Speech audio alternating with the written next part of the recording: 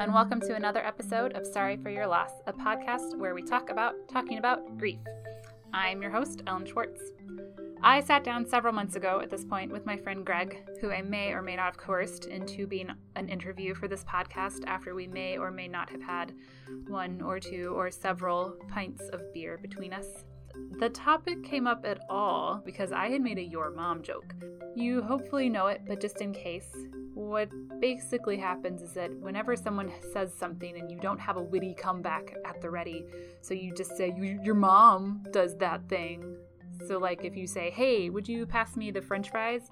You would just stop and say, your mom's a french fry. And that's the joke. That's it. It's definitely a favorite of mine because it is so juvenile. But in this case, Greg's response was amazing. He effortlessly and quickly and emphatically just yelled back, my mom's dead. And I was caught off guard, but I immediately said back, you should be on my podcast.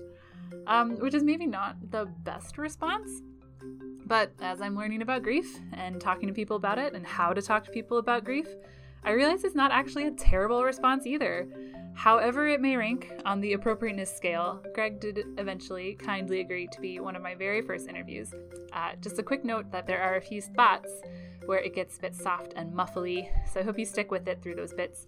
Greg has some really great things to say about his experiences losing both his mother and his father and how it's affected his life. And he has some really good insights into how you can help support friends and coworkers in that moment and beyond. So, thanks for listening, and I hope you enjoy. Here it is.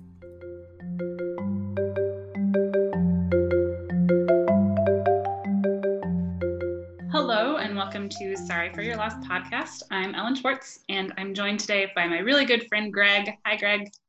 Hello. And thank you so much for joining me to talk about your experience with grief. So, let's do this.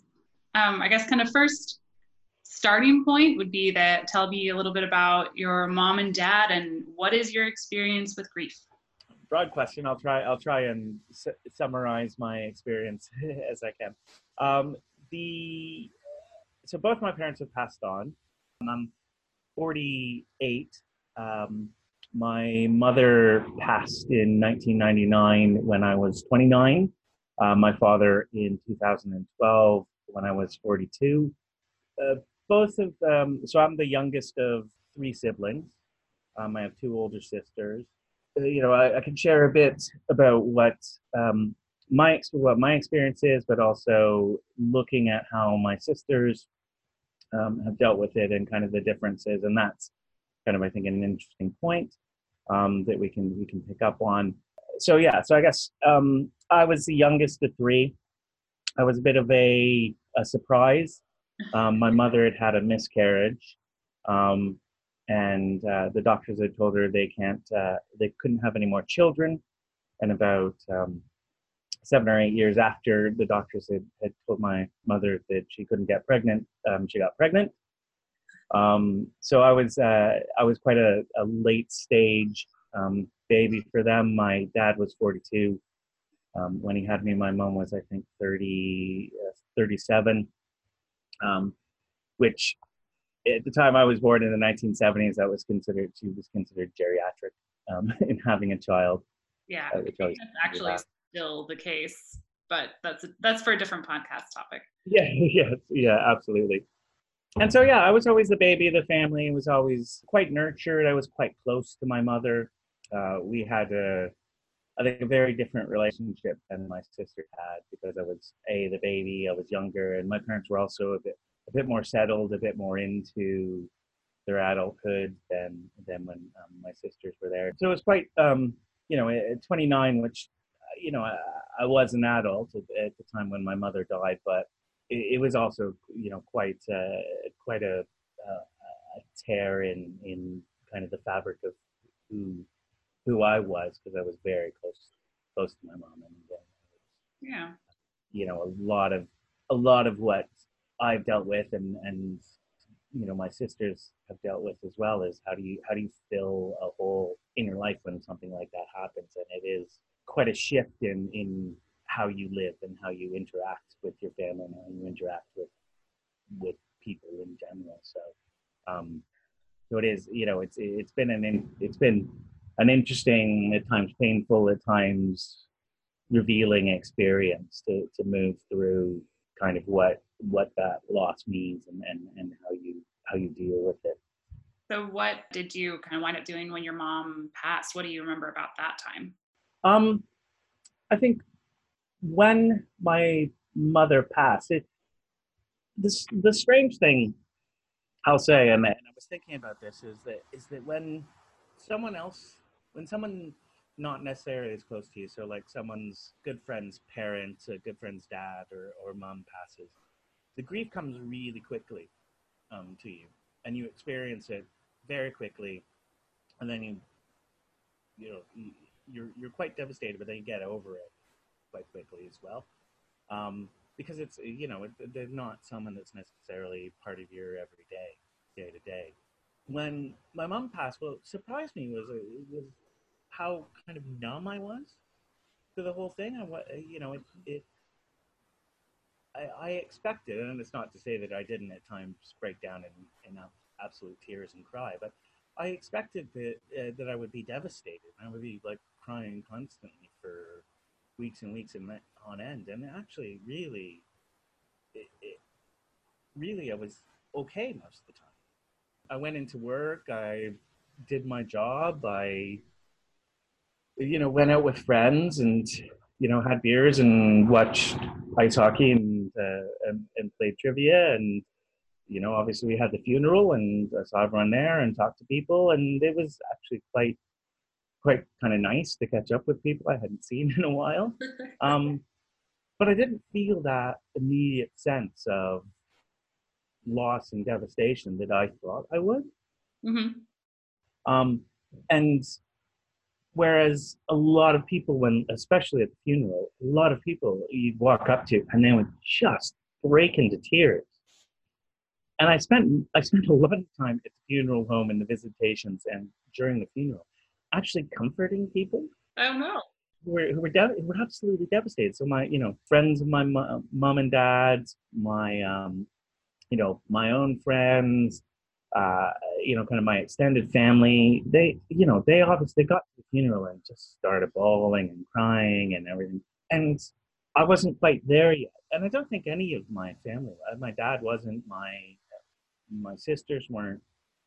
We actually, all of us spent a lot of time, I think, caring for others in that situation. So I think that, that was kind of the first revelation, is that grief, when it's that close to you, doesn't come over you like a tidal wave.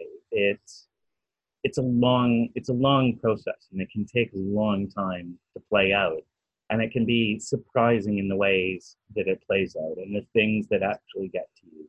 And it tends not to be generally the big events. It tends to be little things, which surprised me a lot as well. That little things. Like one of the examples is one of the things that when I was in university, when I first went away to university and started living on my own, is that my mom would call me and she'd ask what I was having for dinner. And invariably the answer usually was, we've ordered pizza. And she was always like, Greg, you need to cook for yourself, et cetera, et cetera. So one of the things I did is I would, on days when I actually made a meal for myself, I would call my mom. Because then when she said, what are you having for dinner? I'm like, oh, I'm making chicken breast with some rice and broccoli on the side. And she would feel like I was, acting like a real adult. Even though for the other 6 days in the week, I don't eat pizza. And so it's things like that. Like after she died, one of the things I noticed is whenever I made myself a meal, I kind of felt like I wanted to call her and say, oh, I can't now. To let her know that, I've cooked a meal for myself rather than just gone the easy route and ordered in. So it's things like that that kind of hits you rather than, the funeral or her birthday or, the day that the anniversary of the day she died. Yeah. That's kind of what's surprising. Yeah, that's definitely, I mean, the opposite of what I would expect. And even what you said about how you were having to comfort people, like that to me seems so backwards. But did that help you heal at all, or like kind of prompt anything? Like what Did you realize in the moment that you were the one comforting, or is that a hindsight thing? No, I definitely realized in the moment that I was the one comforting. But I mean, I was happy with it. It was, it was a display of love and emotion for my mother, and the same thing when my father died, and we did a service for him. These are people that really cared about, my parents, and loved them as friends, and so it was nice to be able to offer them some comfort in what they were going through. But I recognized at the time as well that what they were going through is a sharp, quick pain, and what I and the rest of my family was going to go had been through, both my parents' deaths and what we were going to go through after was going to be a much longer process, and reveal itself in a much more mysterious and longer way. Hmm. Did you have time for either of your parents to prepare, or like, did you know that was this a longer process, or was it kind of sudden? No, both were ill, and we had time. So my mother was pancreatic cancer, Hmm. which even nowadays has a pretty grim outlook, um, if you get it. But back 20 years ago was quite grim. Um, so she'd been on chemotherapy and off, and had kind of been given an all clear for a while, and then she went back on it, and um, then the doctor said actually the chemo's not working. Um, it's just making you feel awful the days that you get chemotherapy. So Hmm. we're going to suggest we take you off it. We can give you painkillers or whatever to feel, so you feel comfortable. And you probably got 6 months. So we knew it was coming. Um, I think what then happened is once my mother had hope removed, she kind of gave in, and so it was actually about 3 or 4 weeks, until she passed. So she just very quickly faded. But there was that time to be able to prepare, to say goodbye, to um, to enjoy what we could of those last moments with her. My father as well. So my mother was 65 when she passed. She was quite young. Um, my dad was 84 when he passed. So he'd had a good innings, as they say here in the UK. He'd had a good long life. But similar thing, he had a brain aneurysm, that was slow. Um, so we knew at some point he was going to pass, and I was already living in the UK at the time my dad passed away. My sisters called me and said, "You need to fly back. Um, we think Dad's going to pass quite quickly."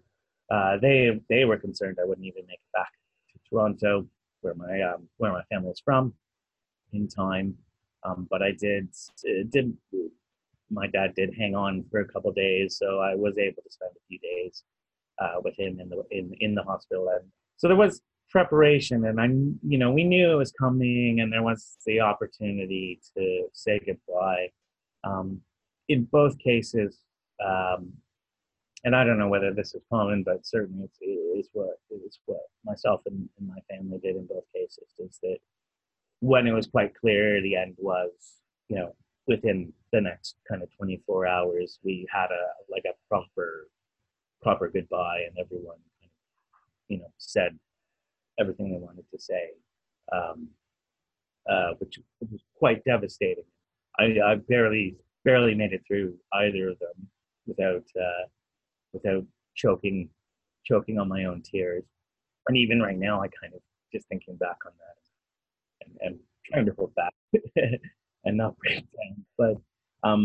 But I mean that was quite cathartic to be able to do that, and that kind of then becomes the point at which you've let go, and you've let mom or dad know that they're they're good to go. That they don't need to hold on anymore for us. Um, I mean, that's giving me goosebumps. I don't know that a lot of people get that opportunity to be so honest and open and kind of know that you said your piece.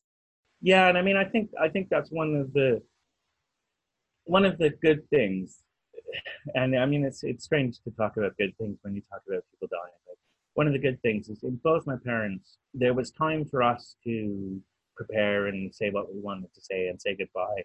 But in both cases, they went quite quickly. So they weren't in pain, they weren't suffering for a long time. Certainly, I've known, other sides of it in people I know where someone has a painful terminal disease and lives for years, which to me feels horrific. To have to live with pain for so long, as well as those, and people in my own life who died suddenly. Um, were fine one day, and then the next day they were gone. And you obviously then in those cases don't have the opportunity to kind of make your peace with it. You have to make your peace with it after. So I think it's not having gone through either of those cases, it'll be, it's interesting to know whether people had a similar experience or how much kind of that opportunity to really make your peace and say goodbye to someone helps with the process of grief. Oh yeah, interesting. I was about to say healing process, but I think it's not healing. Um, One of the things that I've learned through both my parents' death is that you don't get back to where you were. You're finding a new way to exist, a new normal for your life, and so you never get over the loss of someone. You kind of absorb and accept it, and learn a new way to go on living in the world that we're in. So I think that it's kind of interesting to look at how those journeys happen and what they look like and what new normal means. Yeah, I like the way that you've described that a lot, actually. I think people who haven't experienced it expect you to try to fill a hole somehow, and they want to like help you fill something or like give you back something. But it sounds like it's not about trying to replace your mother or your father, like fill this void. It's about like helping you have a new experience that is still enveloping everything about you, what you've had, and moving forward. Yeah, and I think that's actually one of the things, especially when my mother died, that my family as a whole was a unit struggled with. My mother was very much the glue and the focal point of the family. She was the one that reached out. She was the one that got us together for Sunday dinners. She was the one that organized, you know, coming over for the holidays, Thanksgiving, Christmas. She was.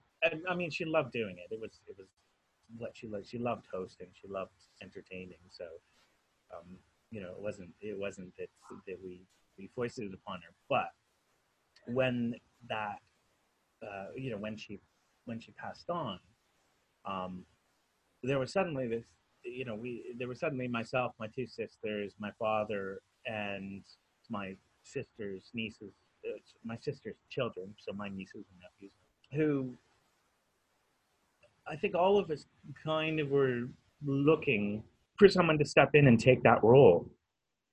And I think it took probably a good year for all of us to just come to the realization that no one's going to, no one's going to take that role. If we want to stay together, if we want to keep together, if we want to organize things, no individual is going to do that. We all have to kind of pick up the slack and make the effort. Hmm. And I mean, there was, especially less so with me because I don't have any children, and so I could deal with my grief on my own. But for my sisters, both my sisters have children, and so they were looking at this from the standpoint of, both their own grief, but also what their children were going through, having lost a grandparent. Um, and my mother loved all her grandchildren and loved doting on them and loved seeing them. And so there was a lot of interaction that she had with with her grandkids, um, that suddenly disappeared. And my father is a lovely man, but he's not the type to organize a big dinner and get the kids around and everything. Right. And I think, he was always, looking back at it now, I recognize now he's a bit of an introvert, even though he was actually very social and outgoing. But he liked his time alone, and so it was for him to say, have everyone over to his place for dinner, because it was just a lot of social interaction, and halfway through he'd want to go and sit in the sit alone and watch the TV or do a crossword puzzle. So, in my sister's case, I think especially one of them was really looking for my dad to step up and take the role of being the family, being the patriarch and being the organizer and being the one that leads the family. And I think, it was a long struggle for her to come to the realization that that's not going to happen. If she wants her kids to see their grandfather, she's going to have to take a lot of the effort and make the effort to make that happen. Which, I mean, she did, and it worked out in the end. But it was a real shift in how the dynamics of our family were, how we socialized, how we organized, how we ensured we stayed in touch with each other. That was a big shift, I think, that we had to go through. Right. And I would guess probably learning a little bit more about your dad at that point too. Like you said, kind of learning that he was an introvert. It's something that if if you come as part of a couple, if your mom was hosting at their house, your dad could sneak away and he could have that time without it feeling like he's abandoning his guests because your mom would have still been there. Yeah. And I think it's yeah, exactly. I guess exposed all of us, all of us, and not just my dad, but myself and my sisters, and her and all their kids. It kind of exposed things that we hadn't known about each other because we'd had such a structured way of interacting with each other, and that sounds really bad. No, I think. But I mean, it's kind of like it's those pieces that your mom would have been filling in for. The support that she was giving you would have been different for each person, based just on those relationships. So figuring out what that was for each person would have been part of the puzzle. Yeah, exactly. I mean, I look at it a bit like I don't know what it's like if you get together with your friends from high school, but if I get together with my friends from high school, suddenly all of us are people we were in high school. Yes, that is what happens with me as well. Yeah, exactly. And even though these are like this guy's a vice president of a company and has like 5 kids or whatever, and then as soon as the 3 of us or the 5 of us go out to a bar and get some chicken wings and some beer, he's the the joker that he used to be in high school, and it's like, but you're kind of and I think that's it's that kind of structure that you fall into, those kind of roles. Everyone takes a role, and when you remove a key person from that, suddenly there is this gap, and unlike a company, you can't go out and hire a new mom.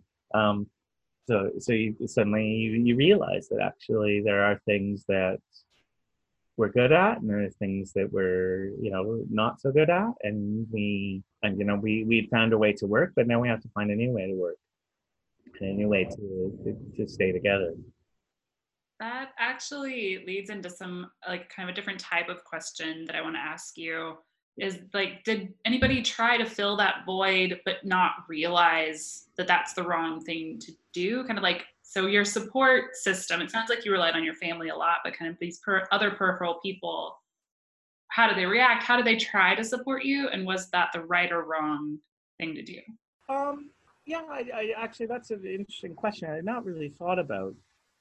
Um, and I was about to just say no, but then actually thinking about it, I actually think that that would be wrong. I think there were people. There were certainly, I think, aunts and uncles um, who stepped in to want to kind of make sure that we were okay and we were sticking together and things were fine. And it was I don't know that there's a yes or no answer as to whether it was the right thing to do. I think in a lot of ways it was helpful and we appreciated it. In other ways, it was a bit like, can you just leave us alone and let us get on with things? I don't know that I could come up with exactly what the right mix or the right balance was. I think probably if you're someone who's looking to help a family or a person through grief, you kind of have to take your cues from what the person is looking for. I think one of the things that I think of when my mom died, we all kind of went back to my parents' place because we had had to deal with arranging everything for the funeral, the visitations, which were obviously in the town that my parents lived in, which we all didn't live in, so it was a convenient place to come and stay. Then the funeral, then the kind of afterwards when everyone came back to the flat and everything, and so it was about a week. And on the on the after the funeral, everyone came back to our place, and there was all kind of a buffet. And then once everyone had filed out, it was just my dad, me, and my sisters. And my dad looked at us and said, "I don't know what you guys are thinking, but I feel like I've seen enough of people, and I want to be alone." And all of us were like, "Yes, absolutely." And so, we just needed some time to be alone and kind of process our own thoughts and just get away.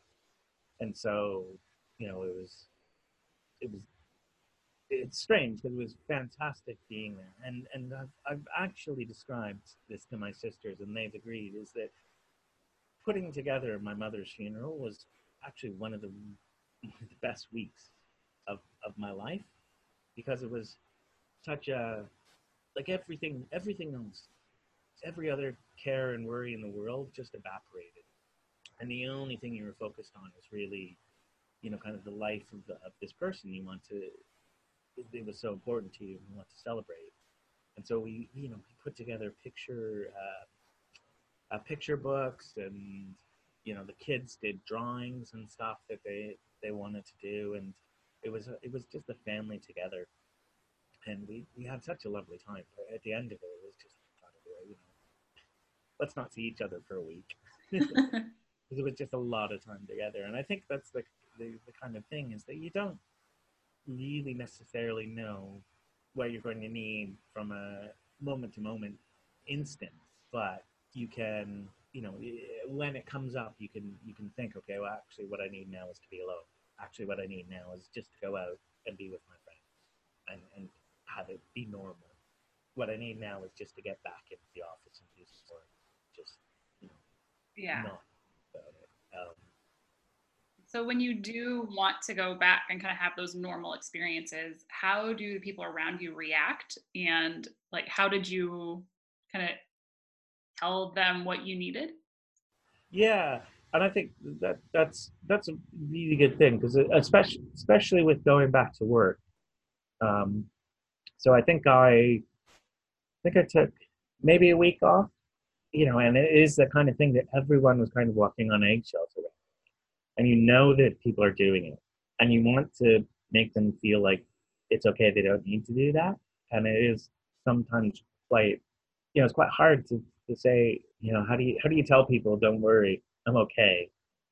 And similarly with my friends, is especially at the time when my mom died, none of the friend group I had, none of them had lost a parent at that point. And so I was kind of the first one, and no one quite knew what to say or how to react. And some people reacted. What else? What I would say as well is that they were kind of, they asked, "How are you? What do you want?" When I said I just want this to be a regular night out, they're like, "Cool, I can do that." Some people were, you could tell they were uncomfortable. They didn't know what to say. They felt like they should say something, but they didn't know what it is, and so they kind of stumbled and said nothing. Uh, I think one of the things that I found. So there was a couple guys who worked for me when my mom died, and one of them came to the funeral and the other one didn't. And I was talking to the guy who didn't afterwards, and not necessarily in a judgmental way, but it was just saying, "Hey, didn't see it funeral." I said, "Yeah, I did. I just didn't feel like it was my place to intrude." And I think for me personally, actually, even if people didn't say anything or just said, "I'm sorry," that was that felt good to me, because I felt like I was supported and I knew there was people there. And so even if you don't know what to say, I think just saying, listen, I'm sorry, I feel bad. If you need anything, ask me. Um, and you don't need to say more than that. You just need to be able to present yourself as, "Hey, I'm here, but I'll let you guide how I should react." I guess I kind of want to ask you a little bit more about like the people who didn't wind up saying anything or wound up saying anything because they didn't know what to say. I mean, I'm just a couple of years older than you would have been when you lost your mom, and have felt that frequently, to where it's like, is it better to say something or not say something? It sounds like for you, your experience is you wanted them to at least just acknowledge it so you could discuss and move past.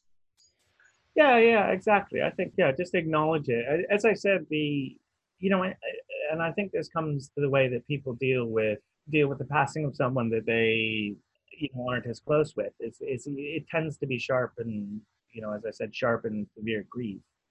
If your friend's mom or dad passes on, you feel really bad, but you get over it relatively quickly because it's not your mom or dad. Whereas what happens when it's actually you, where it's happening to, it's a much longer process.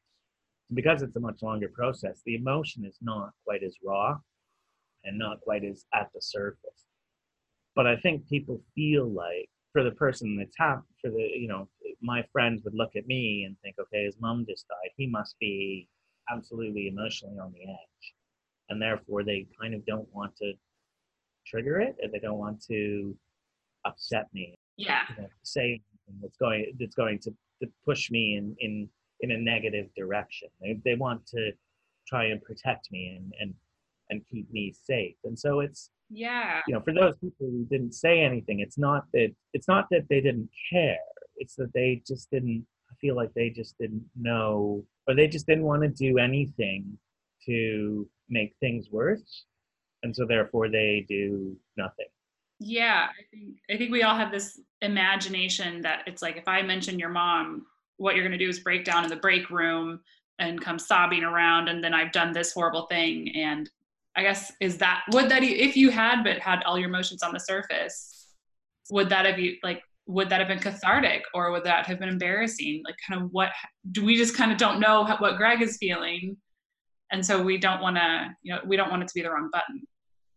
Yeah, no, I mean, it's an interesting question. I mean, I will say that for me, it's not that I suppressed any emotions, that I was, I was on the verge of crying all the time, and I didn't, because I didn't want to make a scene.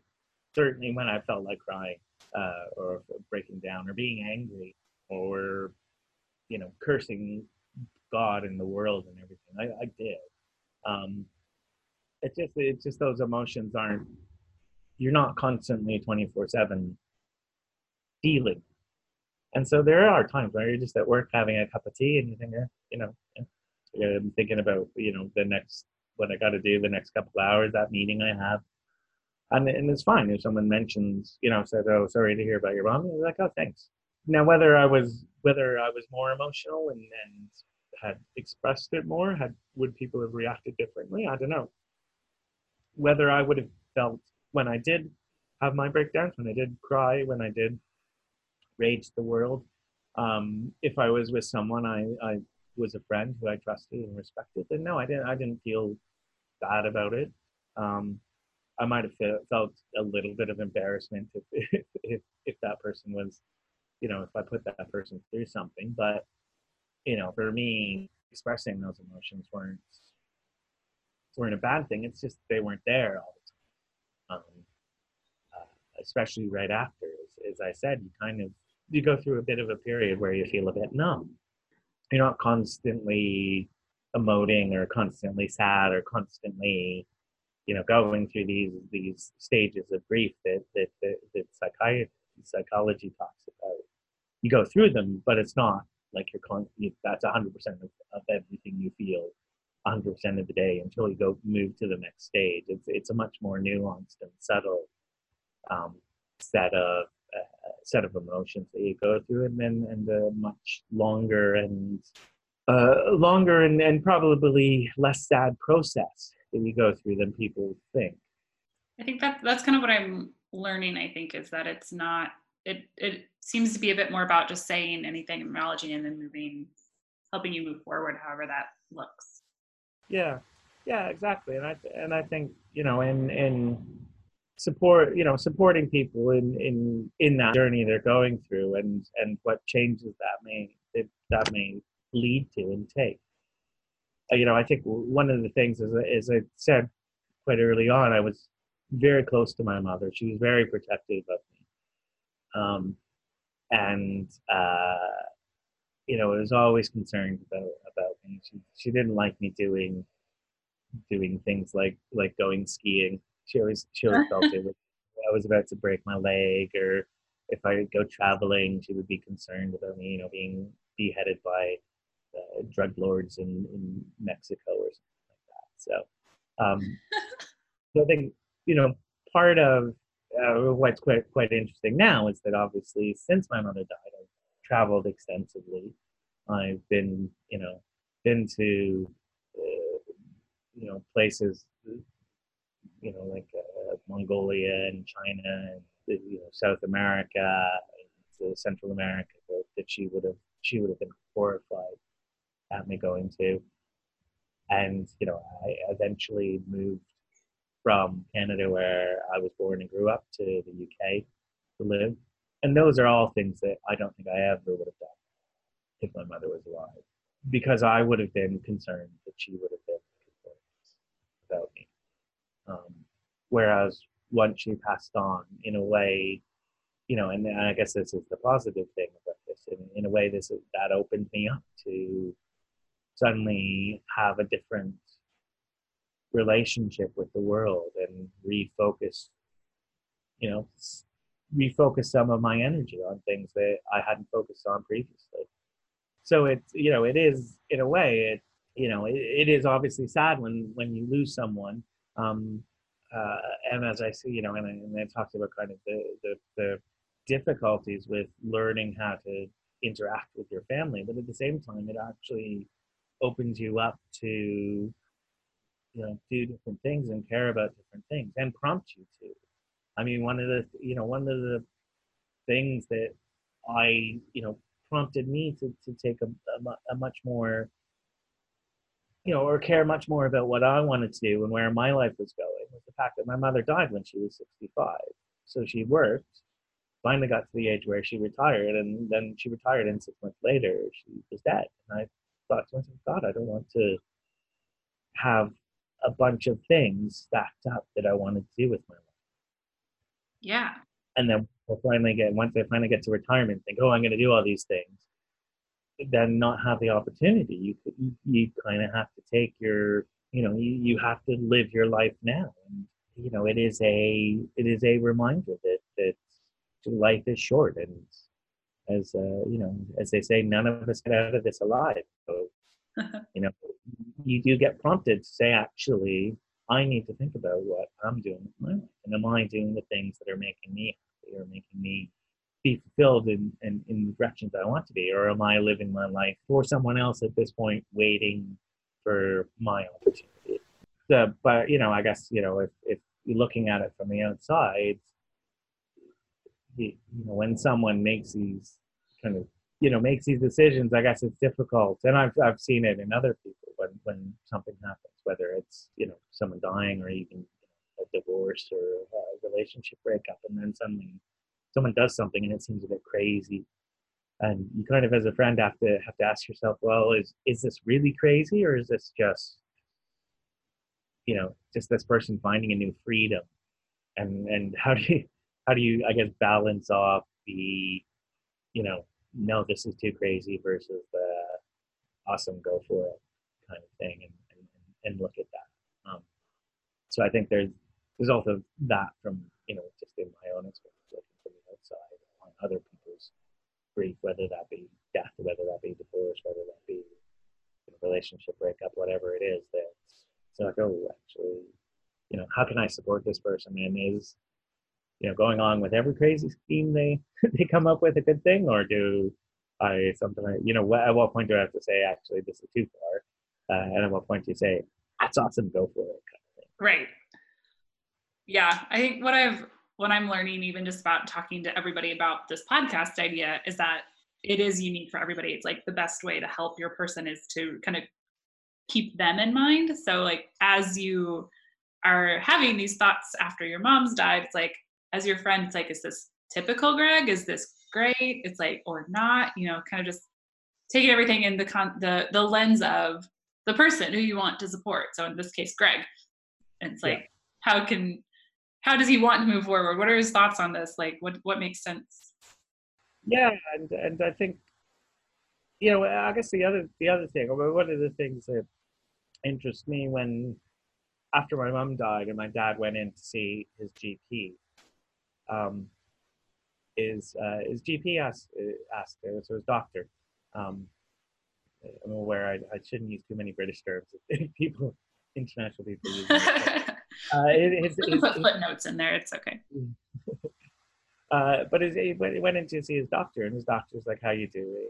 And one of the questions he asked is like, "Are you drinking more or less than you used to, alcohol-wise?"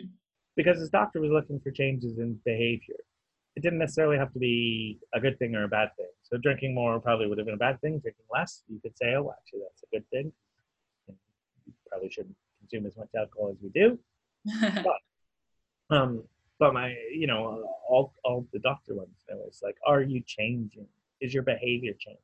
Because if your behavior is changing, then that might mean that, emotionally you feel different, or something along those lines. I was looking for kind of those signs, those triggers of change. Um, I think that's something probably that we can all, we shall consider and look for in helping friends who are going through grief. You know, is their behavior changing?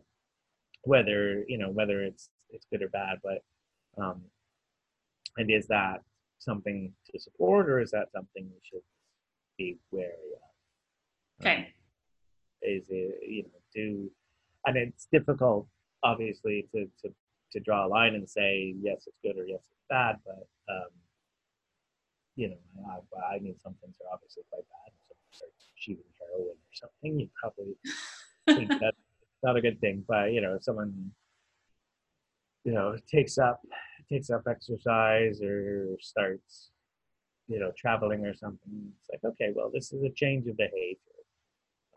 Is this the person developing kind of the new person they're going to be post the event that caused the grief, or is this someone hiding? Is this someone in, in denial? And I think if I look at my own behavior, there are things that I did after my mom passed, which were actually a bit destructive. Drinking too much, going out and kind of partying and whatnot. They actually weren't me developing as a person. It was me kind of hiding from my pain. And I guess that's ultimately what the denial phase of the stages of grief is. You hide from the fact that this has happened. Um, and when people talk about denial, when you talk about grief, it's not that you deny that it happened. You know it happened. You don't say, "Oh, my mom didn't die." She's okay. It's you deny the fact that it it's fundamentally a big change, and you hide from that fact. So you go out and you drink and party. That was it was fun, but it wasn't a positive thing, right? It wasn't me moving in that direction. I think that's kind of a light bulb statement, actually, what you just said for me. It's like, it's not like you're not denying that your mom's dead, but it's denying that you have to change or grow or live without her.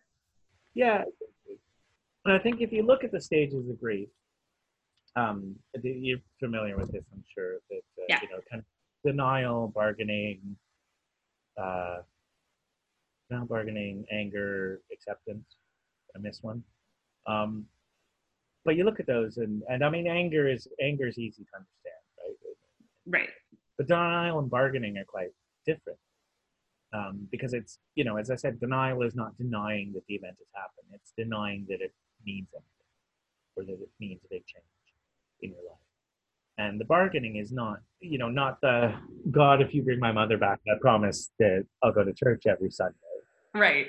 Because that's not a bargain that can be made. But the bargaining is more, I think, the looking at all these hypothetical what ifs. What if what if my dad started dating someone new, and that person became, my new mom, and she did all the things that my old mom used to do? What if I found a girl who could, replace my mom and do all the, that sounds creepy, but do all the things that my mom do for me emotionally, and the support I used to get from her. What if I could, so the bargaining is more like, what if there's a way that I don't have to change? So the denial is denying that I have to change in any way. The bargaining is, well, let me find a way where I don't have to change. The anger is, damn it, I do have to change. And then the acceptance is, okay, well, now I need to get on and change. And so I think that's that's the journey that you go through. And unlike this, the neat steps that exist in the psychology kind of textbooks, you're doing all of them at once. You are, you can be in denial and also, in some areas of your life, and be accepting in others. You quickly come to the acceptance that mom's not cooking Sunday dinner, and so you're okay, well, I'm gonna make the roast.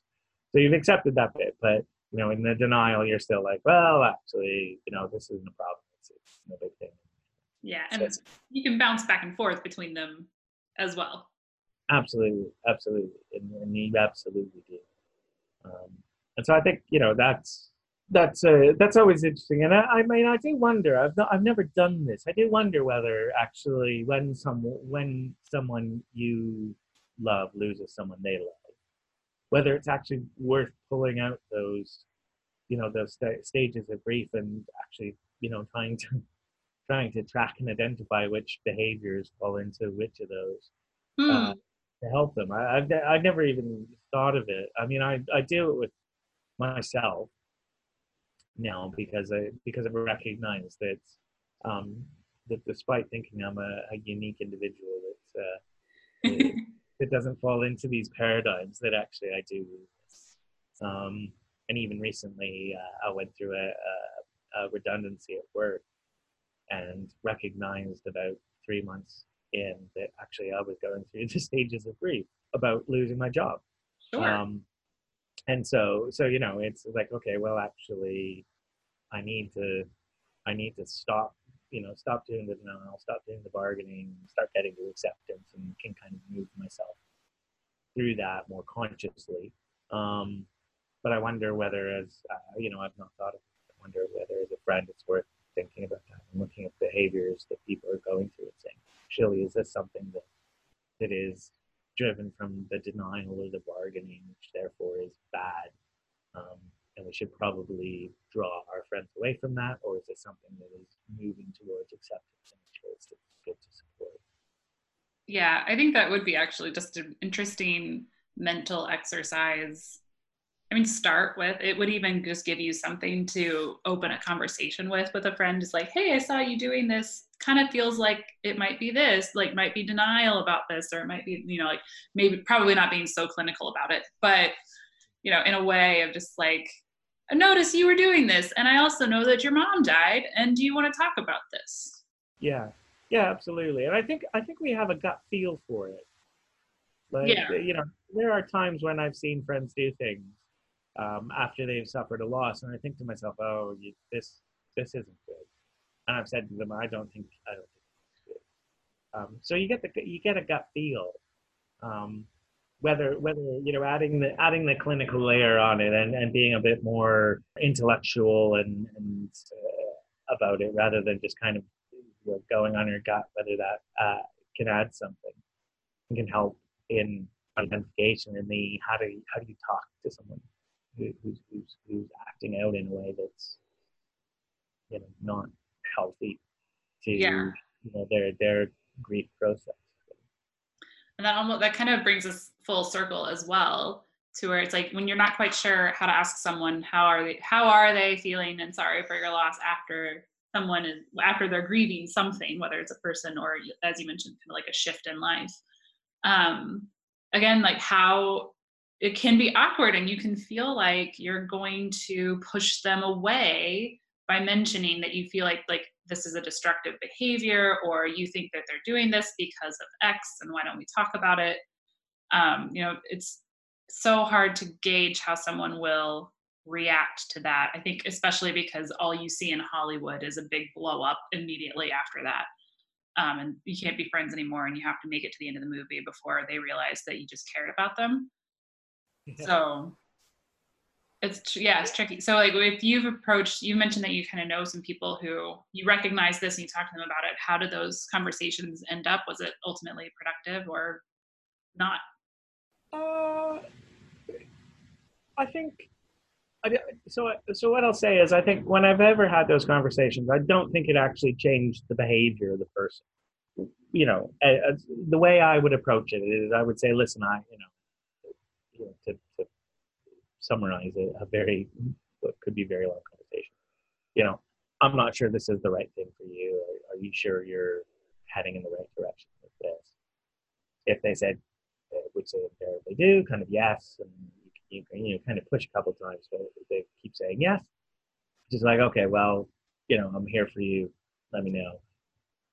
And you kind of, I've, I guess, let those people go through that behavior, but with the understanding, at least I said what I feel, um, and at the end, I've never gotten to the point where someone's blown up and said that they never want to be a friend again. But at the end, people would, kind of, once they've gone through it and said, yeah, actually, that probably was a mistake. Um, so at the very least, you've shown concern and you've shown that you care. Even if it didn't necessarily change what they do. But maybe it did. Maybe it shortened the period of whatever kind of destructive behavior or negative behavior they were doing. And maybe it was always, because you said it, it's in the back of their mind, and they actually do think that something actually, yeah, this probably isn't good. I should give it up. So I don't know. It's worth saying. I don't think I would ever push someone so hard that it jeopardizes the friendship. I think you do have to be sensitive to the fact that it is someone who's going through something, and they do have to go through it. And the last thing that person needs is someone pushing them so hard that it pushes them away. Yeah. But I think it's worth saying to people, listen, I think you need to think about what you're doing here and whether it's the right thing. And you've said your piece, and then say beyond that, let me know what you need. So, like, the last question that I had written down, and obviously we've got plenty of time if you want to even say anything else, is like I met you after your parents died. And so, like, would have had this reaction. Like, eventually I learned that your parents died and would have reacted that in a certain way. How do people react when you tell them this? And is there anything that stands? It's like, how does that happen? And what do you kind of want? That feels like a strange way to phrase that question. I'm just going Yeah, to answer it. yeah, no. I know what you mean. I think it's interesting because it's been almost 20 years now since my mother passed.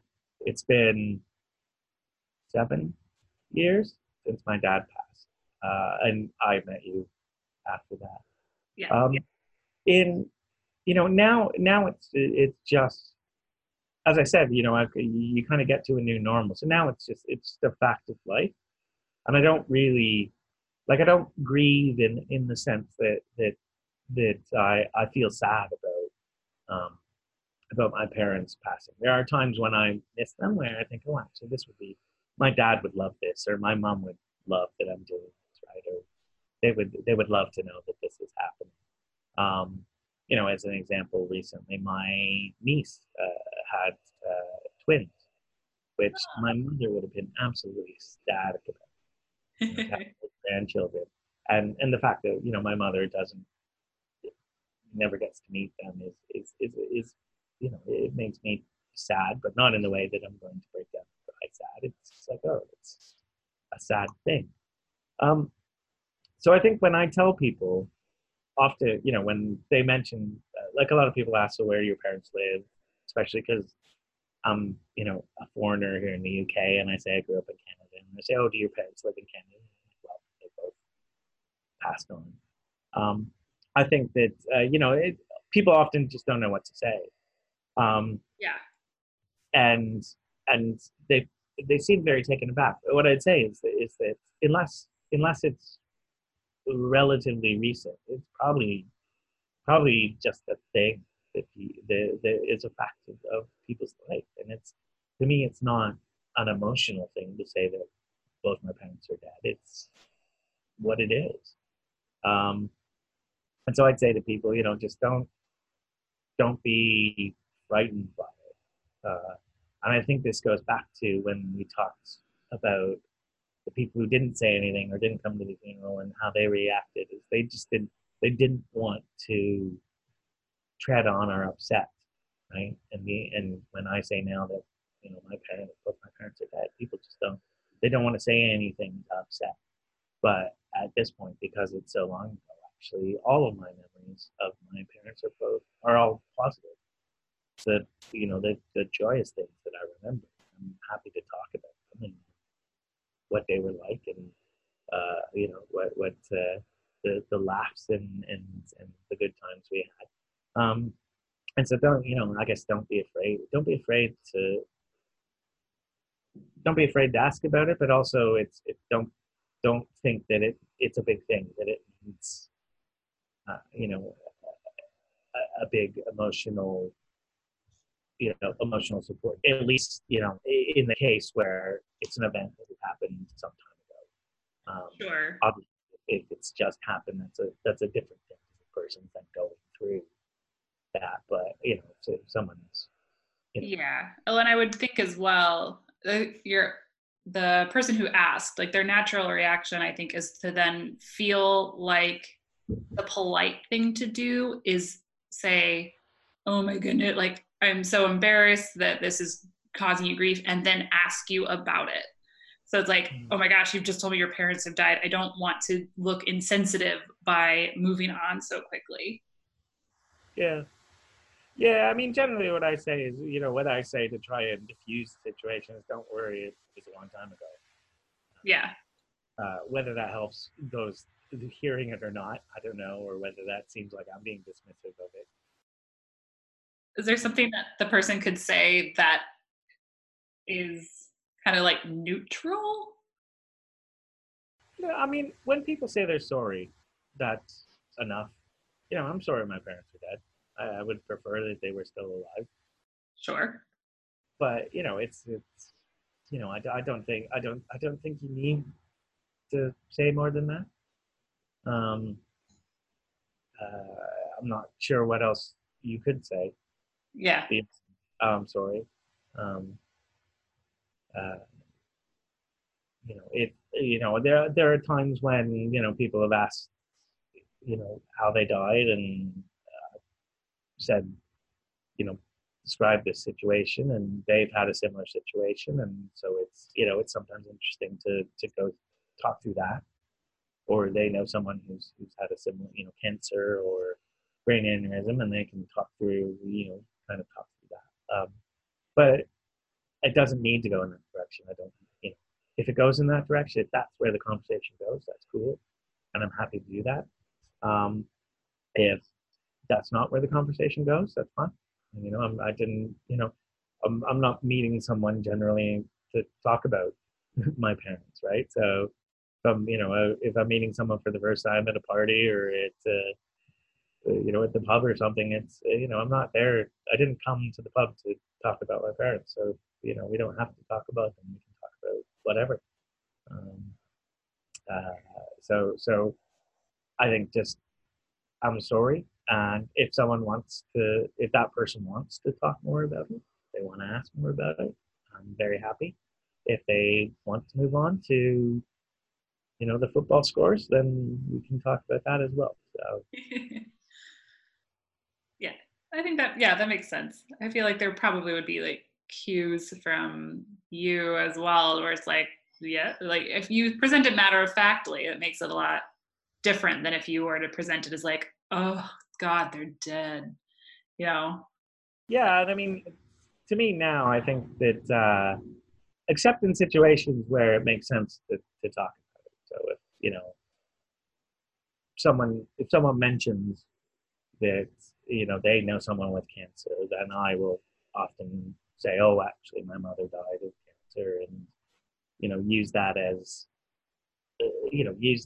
as a conversation to be had. But if someone just doesn't have experience in it or doesn't want to talk about it, I don't think they need to force themselves to have that conversation, um, especially with someone that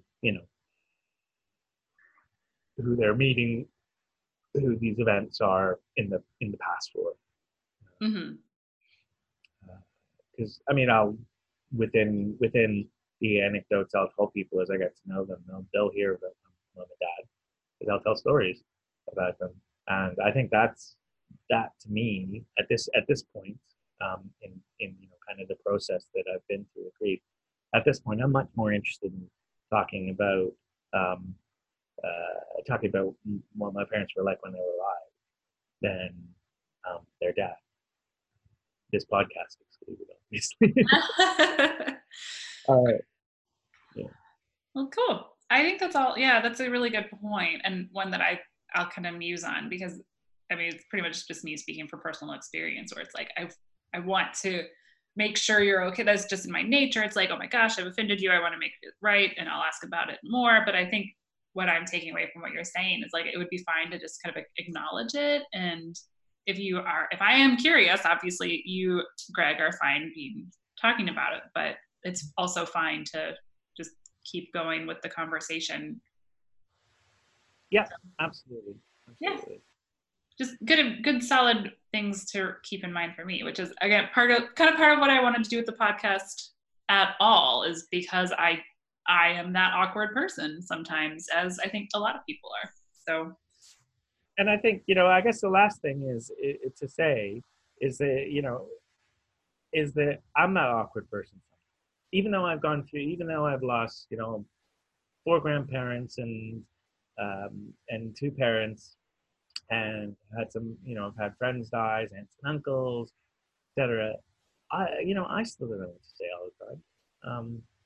We are all just people, and we can be we can be awkward sometimes, and not know what to say, and my fallback is always to say, I'm sorry and I'm here for you. And I think that's, a good place to always start.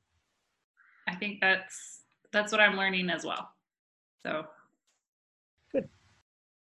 Yeah. Is there anything else that you wanted to share or say? Did we miss anything? Am I even asking the right questions? It is a really big topic. And there's lots. I mean, we could spend hours talking about the minutiae, I think, of, the grief process and what I went through, and what I've seen others go through. But I think, as a how do you support someone going through the process, I think we've covered most of what I would say to someone. So. Okay. Well, thanks for talking with me. Oh, no, but I think it is an interesting topic, and it's one that I think we all kind of struggle through at some point. And I guess talking about it and hearing other people's stories will hopefully help some people struggle a little less, or feel. I think you always struggle through it, but maybe feel a little less guilty about the fact that you're struggling through it. So. Yeah, that's actually a good way of putting it, or even just less self-conscious that you're doing it wrong. I think you even mentioned earlier, it's like, just saying anything is going to be better than saying nothing or doing nothing, even if what you're saying is and like feels super awkward to you as the person who is not grieving. I mean, even people sometimes would say to me, I don't know what to say. And I'm like, well, at least you said something. Yeah. At least you admitted you don't know how to react. Frankly, I don't know how to react. I'm still reacting. So yeah. I get that you don't know how to react. It's a big thing. So.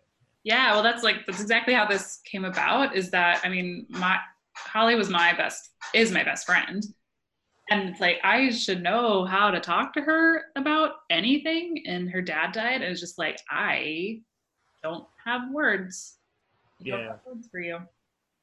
But I was able to say that to her because I know her. And so I'm just kind of like, if you don't have a sisterly bond with your friend, can you still do these things? What makes sense? And I think that what I'm finding is that, yeah, you can, and you kind of should. Yep, absolutely. So, well, thanks, Greg. Thank you.